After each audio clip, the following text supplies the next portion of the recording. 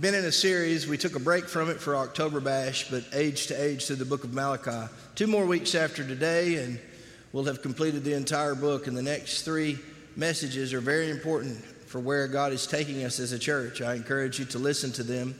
I encourage you to study this book because I believe God is speaking to us in the here and in the now. As I've taught you before, Malachi was a post-exilic prophet.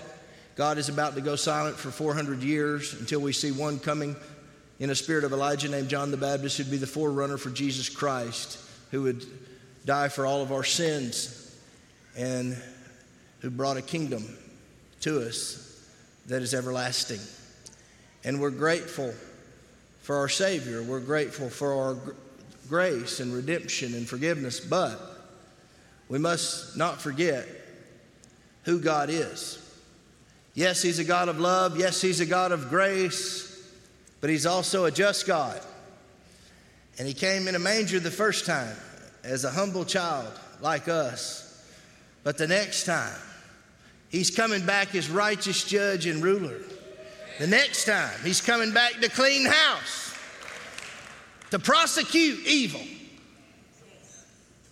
and to take back what the enemy thinks he has stolen from us. Malachi chapter 4, beginning with verse 1, the title of my message is The Day of the Lord, the King is Coming. For behold, the day is coming, burning like an oven, and all the proud, yes, all who do wickedly, will be stubble. And the day which is coming shall burn them up, saith the Lord of hosts, that will leave them neither root nor branch. At this point in this prophetic book, the Lord has grown weary with the people of God, questioning Him, responding to Him sarcastically. He's losing His patience with the people of God. They're walking in cynicism and judgmentalism, and they're mocking Him. He asked them, "Where is my honor? Where is my love?" And they respond with an excuse, casually shrugging off the things of God. So much we can learn from these ancient people. One of the oldest atheistic questions is, why does bad things happen to God's people? Or why do bad things happen to good people? Also, why is there so much injustice in the world? How could a loving God allow such injustice in the world? We shouldn't be shocked by these questions. The Bible says in 2 Peter chapter 3, knowing this first, that scoffers will come in the last days, walking according to their own lust, and saying, where is the promise of His coming? Did Jesus really die on the cross and was raised from the dead? Is He really coming back? Was He really born of a virgin? Is this the truth, or is this some kind of phantom, ghost, some imaginary story? We hear it all the time on the news and media outlets that this is a fairy tale. But my friend, it's not. It's recorded in history, and it changed humanity. And His Spirit leads us and guides us today because this is the truth of God's Word.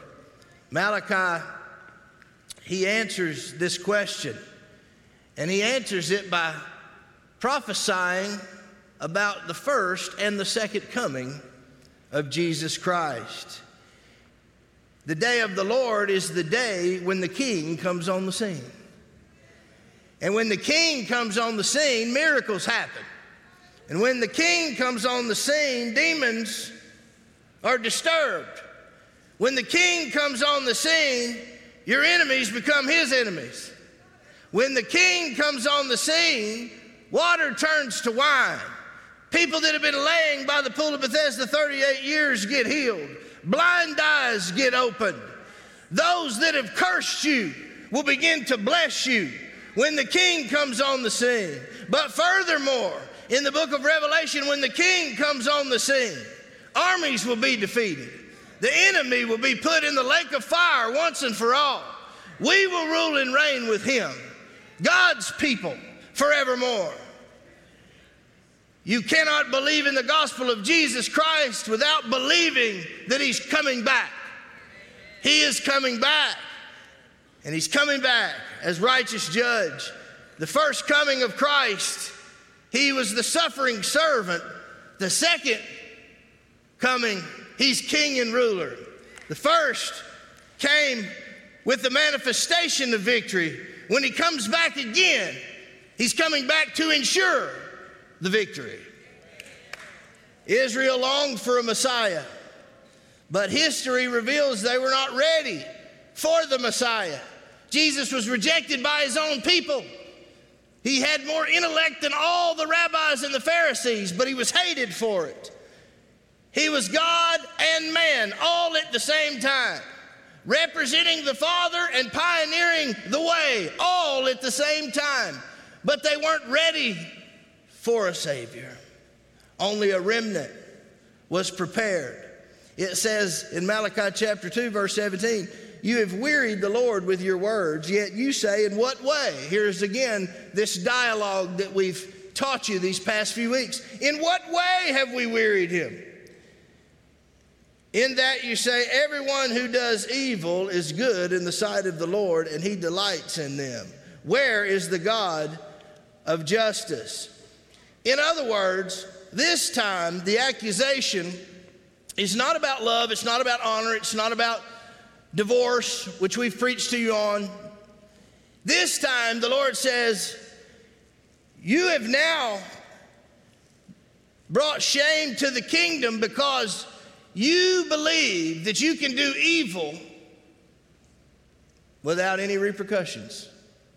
You believe that you can do whatever you want and not acknowledge me as Lord, as Adonai. We live in a culture today that believes that because of grace, they can do whatever they want.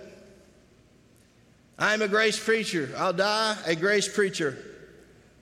And I believe people need grace. I believe it's the vehicle that we use to reach this generation. But at some point, a saved person has to grow up. Just like a baby moves from breast milk or formula into solid food, at some point, you cannot just bask in the grace of God. At some point, you have to grow up and realize God has something for you to do. God has a purpose for you. God wants to clean you up, grow you up, so he can fill you up, so you can help build others up. That's what God wants to do. But if all you do is accept your free gift of grace and you never allow the Spirit of God and the Word of God to clean you up, then you're on first base in the kingdom of God. You've never transitioned into the good part, the cleansing, the conviction, the transformation, the weeping, the fasting, the praying, the miraculous. Malachi 3, our text. Behold, I send my messenger, and he will prepare the way before me. And the Lord whom you seek will suddenly come to his temple. Even the messenger of the covenant in whom you delight. Behold, he is coming. Somebody say, the king is coming.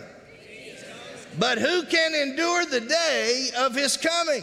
And who can stand when he appears? For he is like a refiner's fire and a launderer's soap.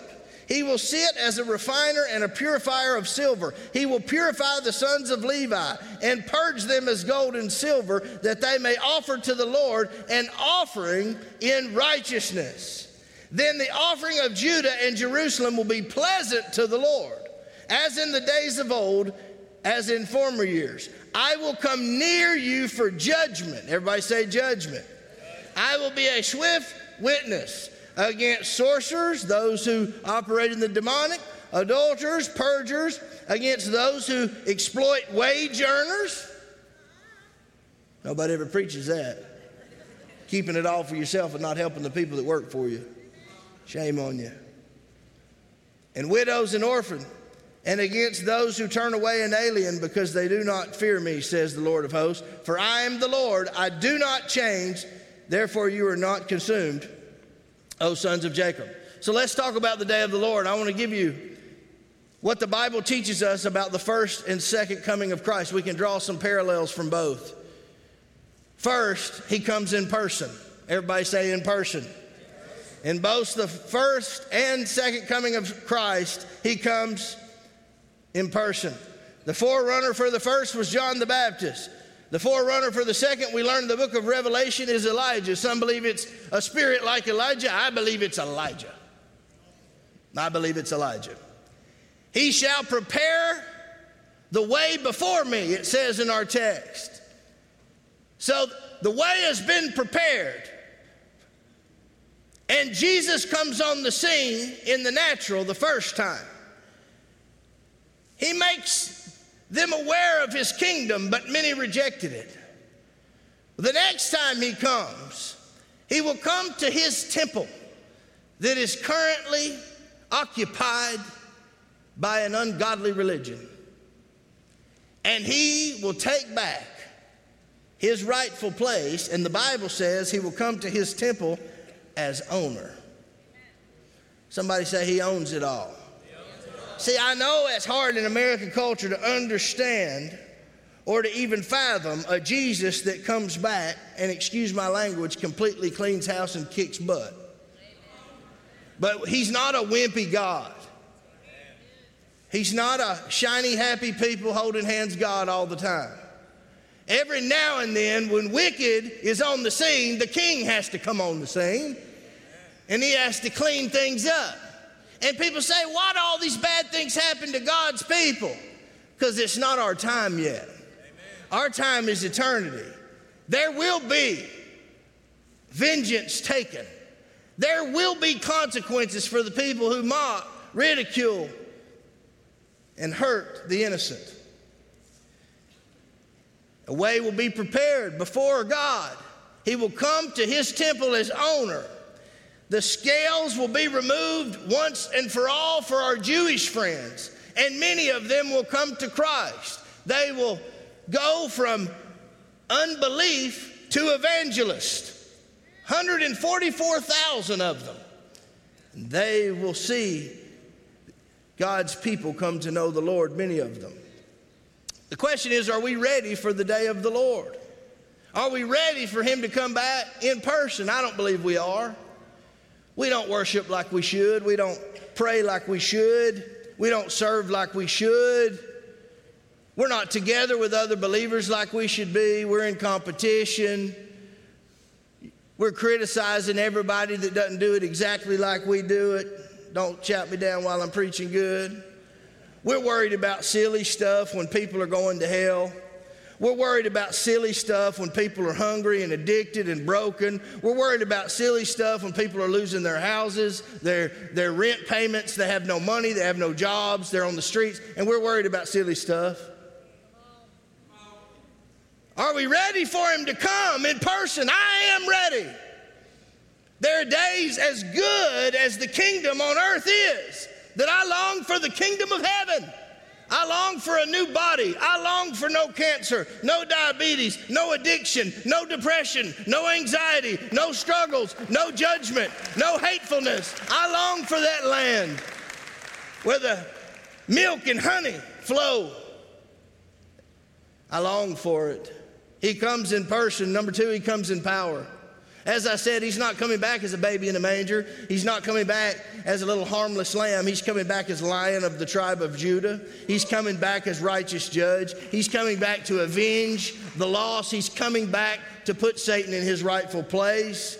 Matthew 24 says that the signs of the Son of Man will appear in heaven, and then all the tribes of the earth will mourn, and they will see the Son of Man coming on the clouds of heaven with power and great glory.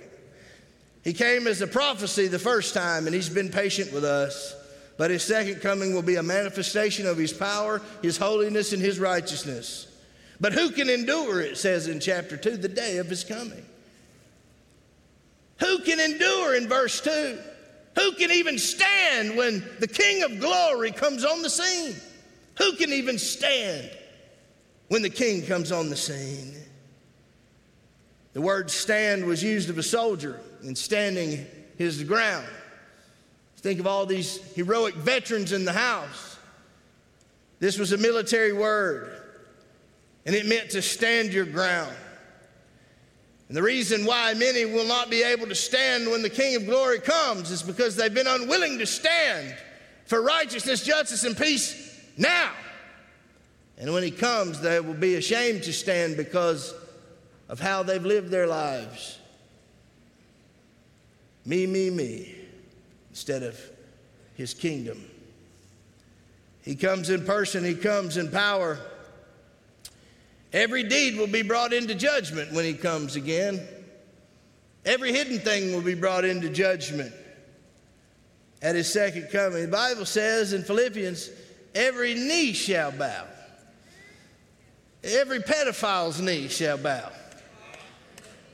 Every Islamic knee will bow. Every Buddhist knee will bow. Every Jewish person's knee will bow. Every race will bow. Every tongue will confess that Jesus Christ is Lord of all. That's the word of God. And that's the hope we should have as believers, that the day of the Lord is coming. See, it's a glorious day for those of us who believe. But it should scare the hell out of you if you don't believe. Listen, I don't like preaching on hell, but hell's a real place. It's the truth of God's word. The Bible says that Jesus came not so anyone would go there. He came to rescue us from our damnation. He came to rescue us from trying to be good enough. He came to rescue us from trying to build religion instead of his kingdom. He came and he rescued us. All we have to do is accept his love and grace, friend. And then the day of the Lord becomes something we look forward to, not something we're scared of. Amen? He comes in person. He comes in power. He comes to cleanse us from all unrighteousness, to disinfect. It says in our text, he used the launderer's soap. That was the bleach of that day. There in the Hebrew language, that's what the word meant, a disinfectant. So it's not just to come clean us up. He's going to disinfect us from all the things we've done or been exposed to that have infected our souls. Isn't that what the blood of Jesus did for us at his first coming? It cleansed us from all unrighteousness. You see, many of us in religion, we're still praying for what's already been paid for. We're still begging God for what he's already paid for. We're still working to try to save enough good works for that which has already been paid for. He comes to cleanse us. Next, he will come to convict us. It also mentions a refiner's fire. In that day, those ancient silver refineries, they had a process for making metals. And they would heat that liquid up in the pot so hot that when the silver became pure, the refiner could literally look down at that liquid metal and see his reflection in it. So do you understand when God promises to put us through the fire? That means when Jesus comes back and he raptures us unto himself, when he looks at us, he's going to see himself. Amen. No longer is he going to see the sins that have plagued us, the curse of Adam and Eve. When we go through that refiner's fire, God's going to see a reflection of himself. And when you're in the Spirit of God now, do you know that when you're flowing in the Spirit and you're being led by the Spirit and the flesh of this world is not leading you, occasionally when God looks at you, he sees himself. He sees his creation. He sees his creation responding in a manner that brings him glory. He sees his creation operating in a manner that brings him joy. He sees his creation doing what they should have been doing from the start. Amen?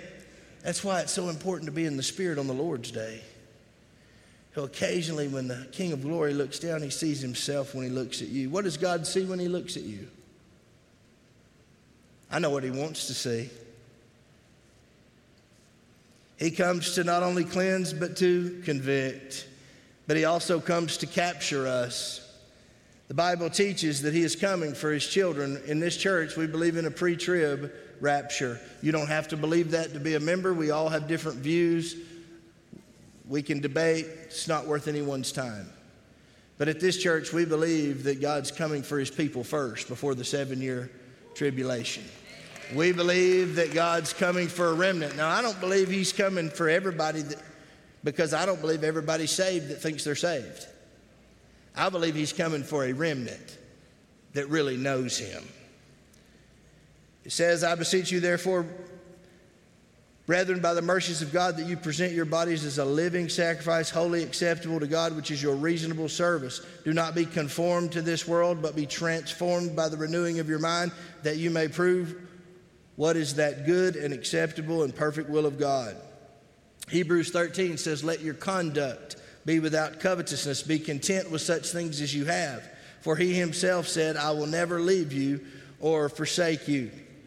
Number 3, he comes in person, he comes in power, but he comes to prosecute. First, he came to pay a debt. Next, he comes to prosecute a devil. He's not messing around with evildoers any longer.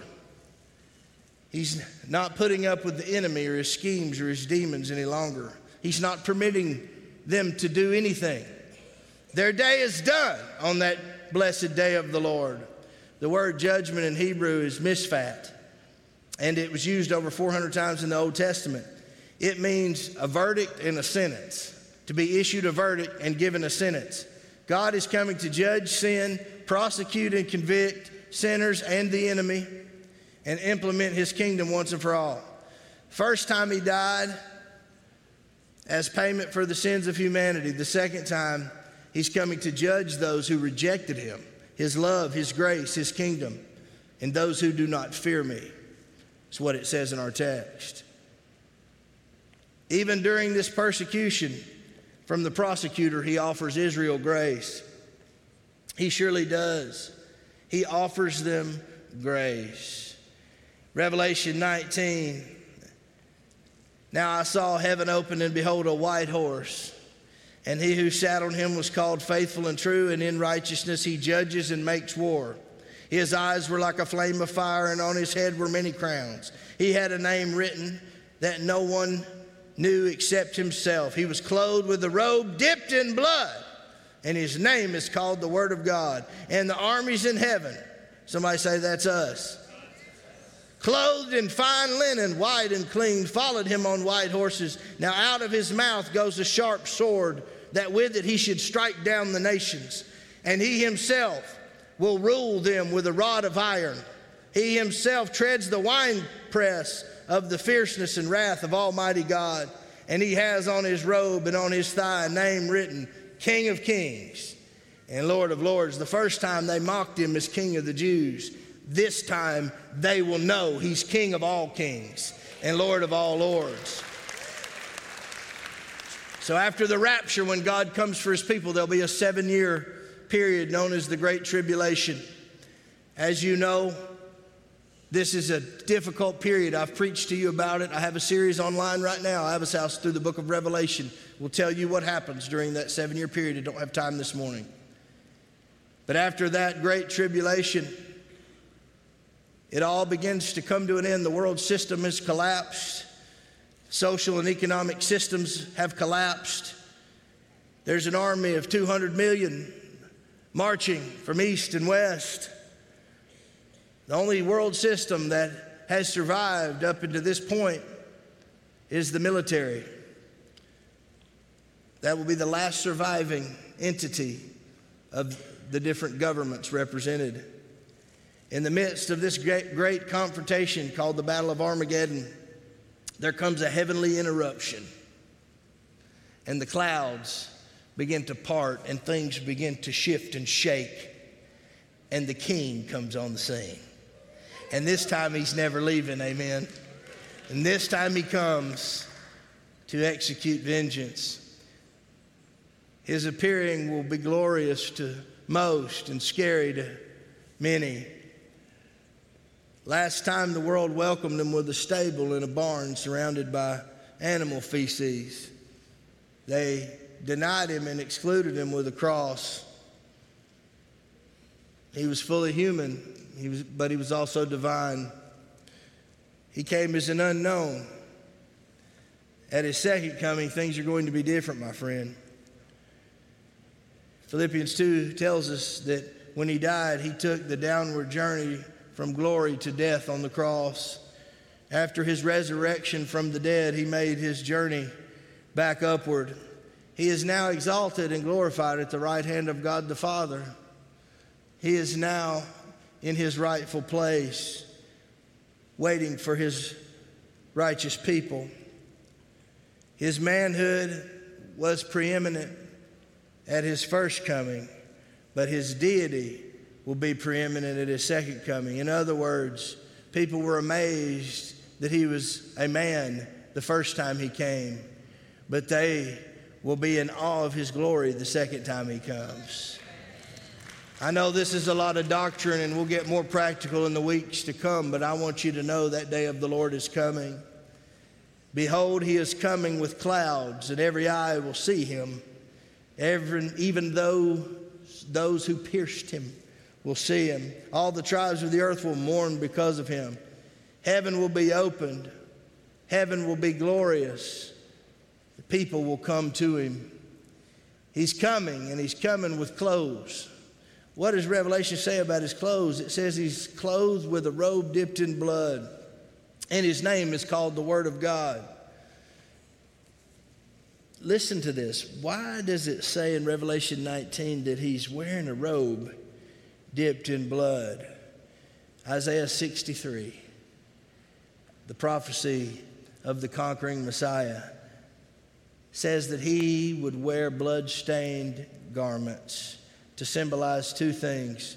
One, Jesus shed his blood for the lost so that they wouldn't be judged. Two, he will draw blood out of those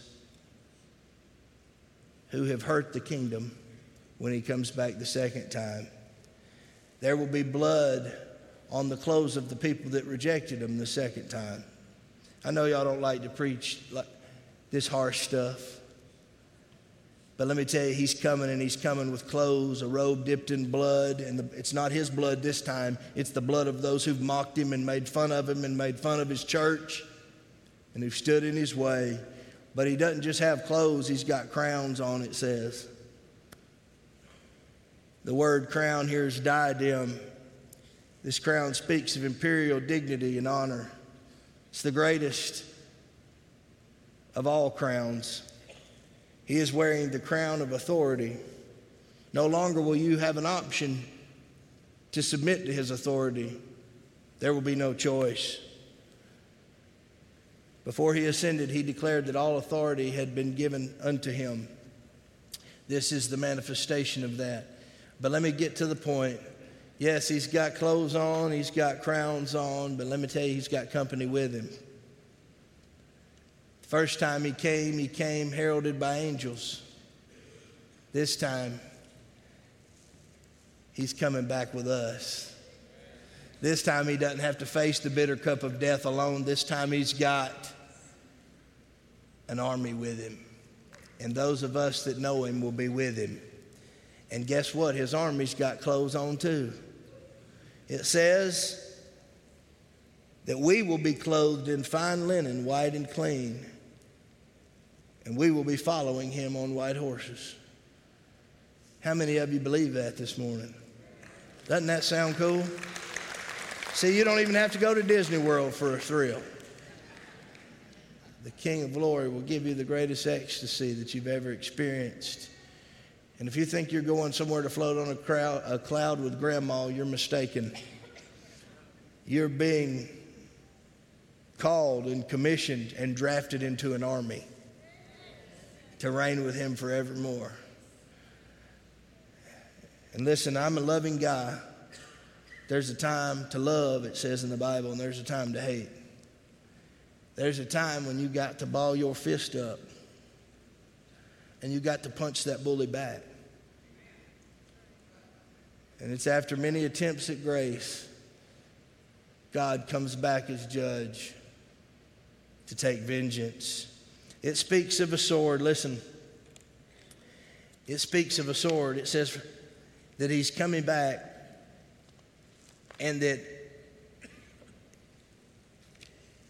he will judge with a great sword. What is that sword? Hebrews 4:12 tells us the sword is the word of God. So at the sound of his voice, the living and powerful word of God will be made manifest. That word that's sharper than any two-edged sword. That word that is piercing, it says, even to the division of soul and spirit. He's coming back, and when he speaks, nations will fall and worship him. Nations will bow down to him. Ephesians 6 talks about the sword of the Spirit. He will not be ashamed, and he will be speaking the oracles of the Father, and all things will be made manifest. All of our questions will be answered.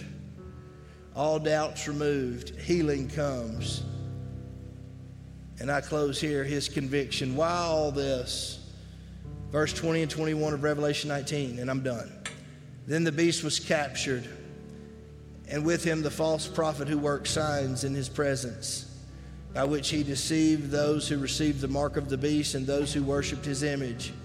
These were cast alive into the lake of fire burning with brimstone, and the rest were killed with the sword which proceeded from the mouth of him who sat on the horse. And all the birds were filled with flesh.